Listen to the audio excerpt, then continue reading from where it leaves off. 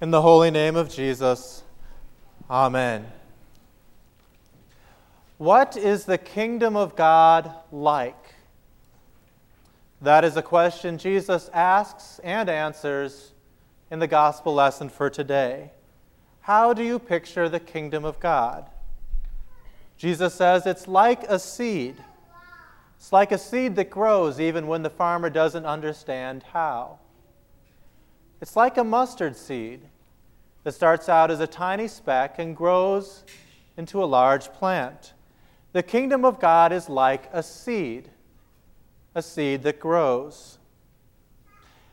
Now, seeds aren't usually anything to get excited about. Seeds are small, seeds are dull, seeds are unimpressive. Few seeds get chosen as team mascot. From all appearances, seeds are dead, seeds are lifeless, they aren't beautiful, they aren't exciting. And yet from these small, dead, dull things, amazing plants grow. Beautiful flowers, towering trees, fruits and vegetables of every kind. Plants that provide us with medicine, food, and shelter. But you can't tell by looking at a seed all the treasures they hold inside. The seed is made so that it might grow. This is true of the kingdom of God as well. This is what Jesus tells us today. The kingdom of God grows. It grows even when we can't see it or understand it. And the kingdom of God grows beyond our expectations. Last week, we were drawn into Jesus' family by way of his words. The crowd sitting around Jesus listening to him is his family. This week, Jesus gathers us again as his family to hear his words. His words come to us as parables about the kingdom of God, about the family. Jesus wants us to know what we're in for, what the kingdom of God is like. The kingdom of God is like a seed that grows. The kingdom of God is where God is king, wherever God is ruling his people, wherever God is active in his word and sacrament. That's where his kingdom is. In the place of kingdom of God, you can just as easily say church. This is what the church is like. But God is no ordinary king, and his kingdom is no ordinary kingdom. Most kings rule by power, force, and coercion. God acts this way at times as he keeps the earth and the atoms spinning and keeps the whole universe in order. This is God's kingdom of power, ruled by God's law, a kingdom of musts and have-tos. But here Jesus is speaking of God's kingdom of grace, the church, the place where Jesus rules by his gospel. In this kingdom, you're free to leave if you wish. But why would you? For in this kingdom, the king provides for your every need. In this kingdom, the king serves you. In today's parables, Jesus tells us that this is a growing kingdom. In the first parable, we learned that it grows even though we don't understand how. A farmer may not understand how a tiny kernel of corn can grow into a plant taller than he is, but it does. We don't understand how God chooses to grow his kingdom at times, why he has chosen to use things like words, water, bread, and wine to grow his kingdom. But he does, and the kingdom grows. In the second parable, we learn that the kingdom of God grows beyond our expectations. We don't expect one of the largest plants of the garden to come from one of the smallest seeds. But that's the way that God does things. He takes the low tree and makes it grow tall. He chooses the fisherman and the tax collector for his disciples and passes by the politicians and the scholars. He takes the small and makes them grow. Now, plenty of kingdoms grow. That's not what makes the kingdom of God unique. Normally, kingdoms grow as kings conquer their neighbors. That is the way of Alexander the Great, the way of Napoleon, and the way of Hitler. A kingdom growing by force. But that's not the way the kingdom of God grows. The kingdom of God is not spread by the sword or the coercive power of the law. Nor does it grow by foolproof, surefire methods and techniques. Follow these 5 steps and your church will grow. It has to, it must. No, that is the way of the law, the way of force, the way of coercion.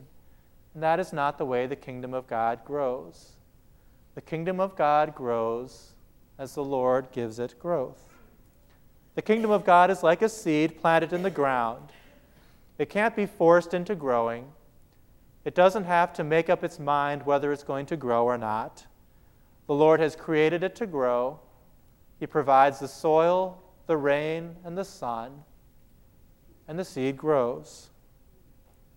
The way that the church grows is not something we can always see happening, and it's not something that we can control, but the Lord is at work creating faith where and when He chooses.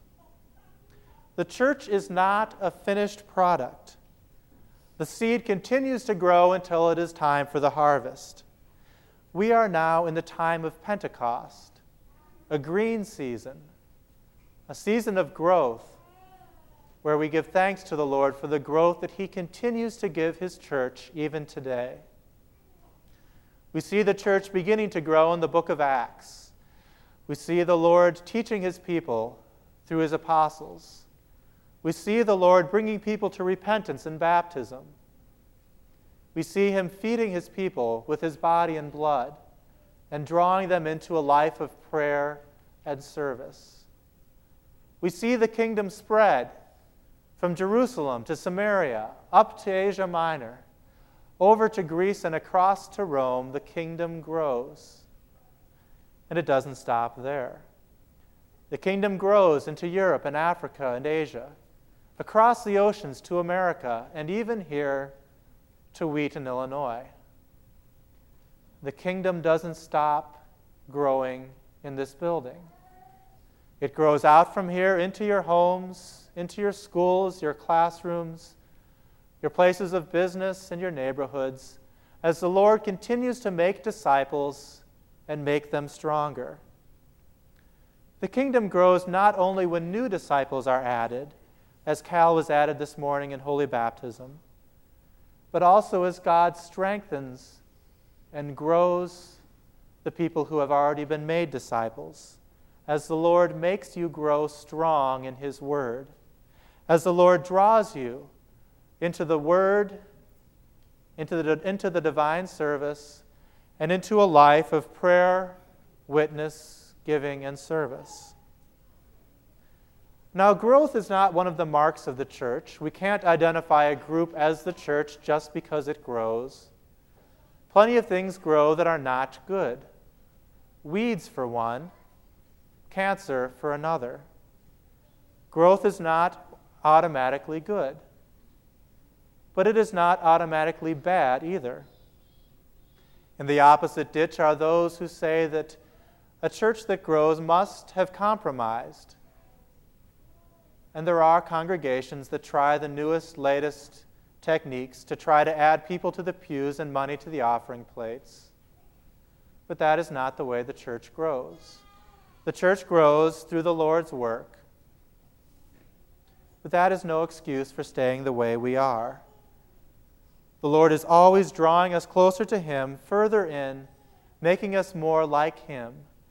The Lord never leaves you the way you are, but is always giving you growth. As a Christian, your life looks a lot like Christ's. He lived as an ordinary, unimpressive man.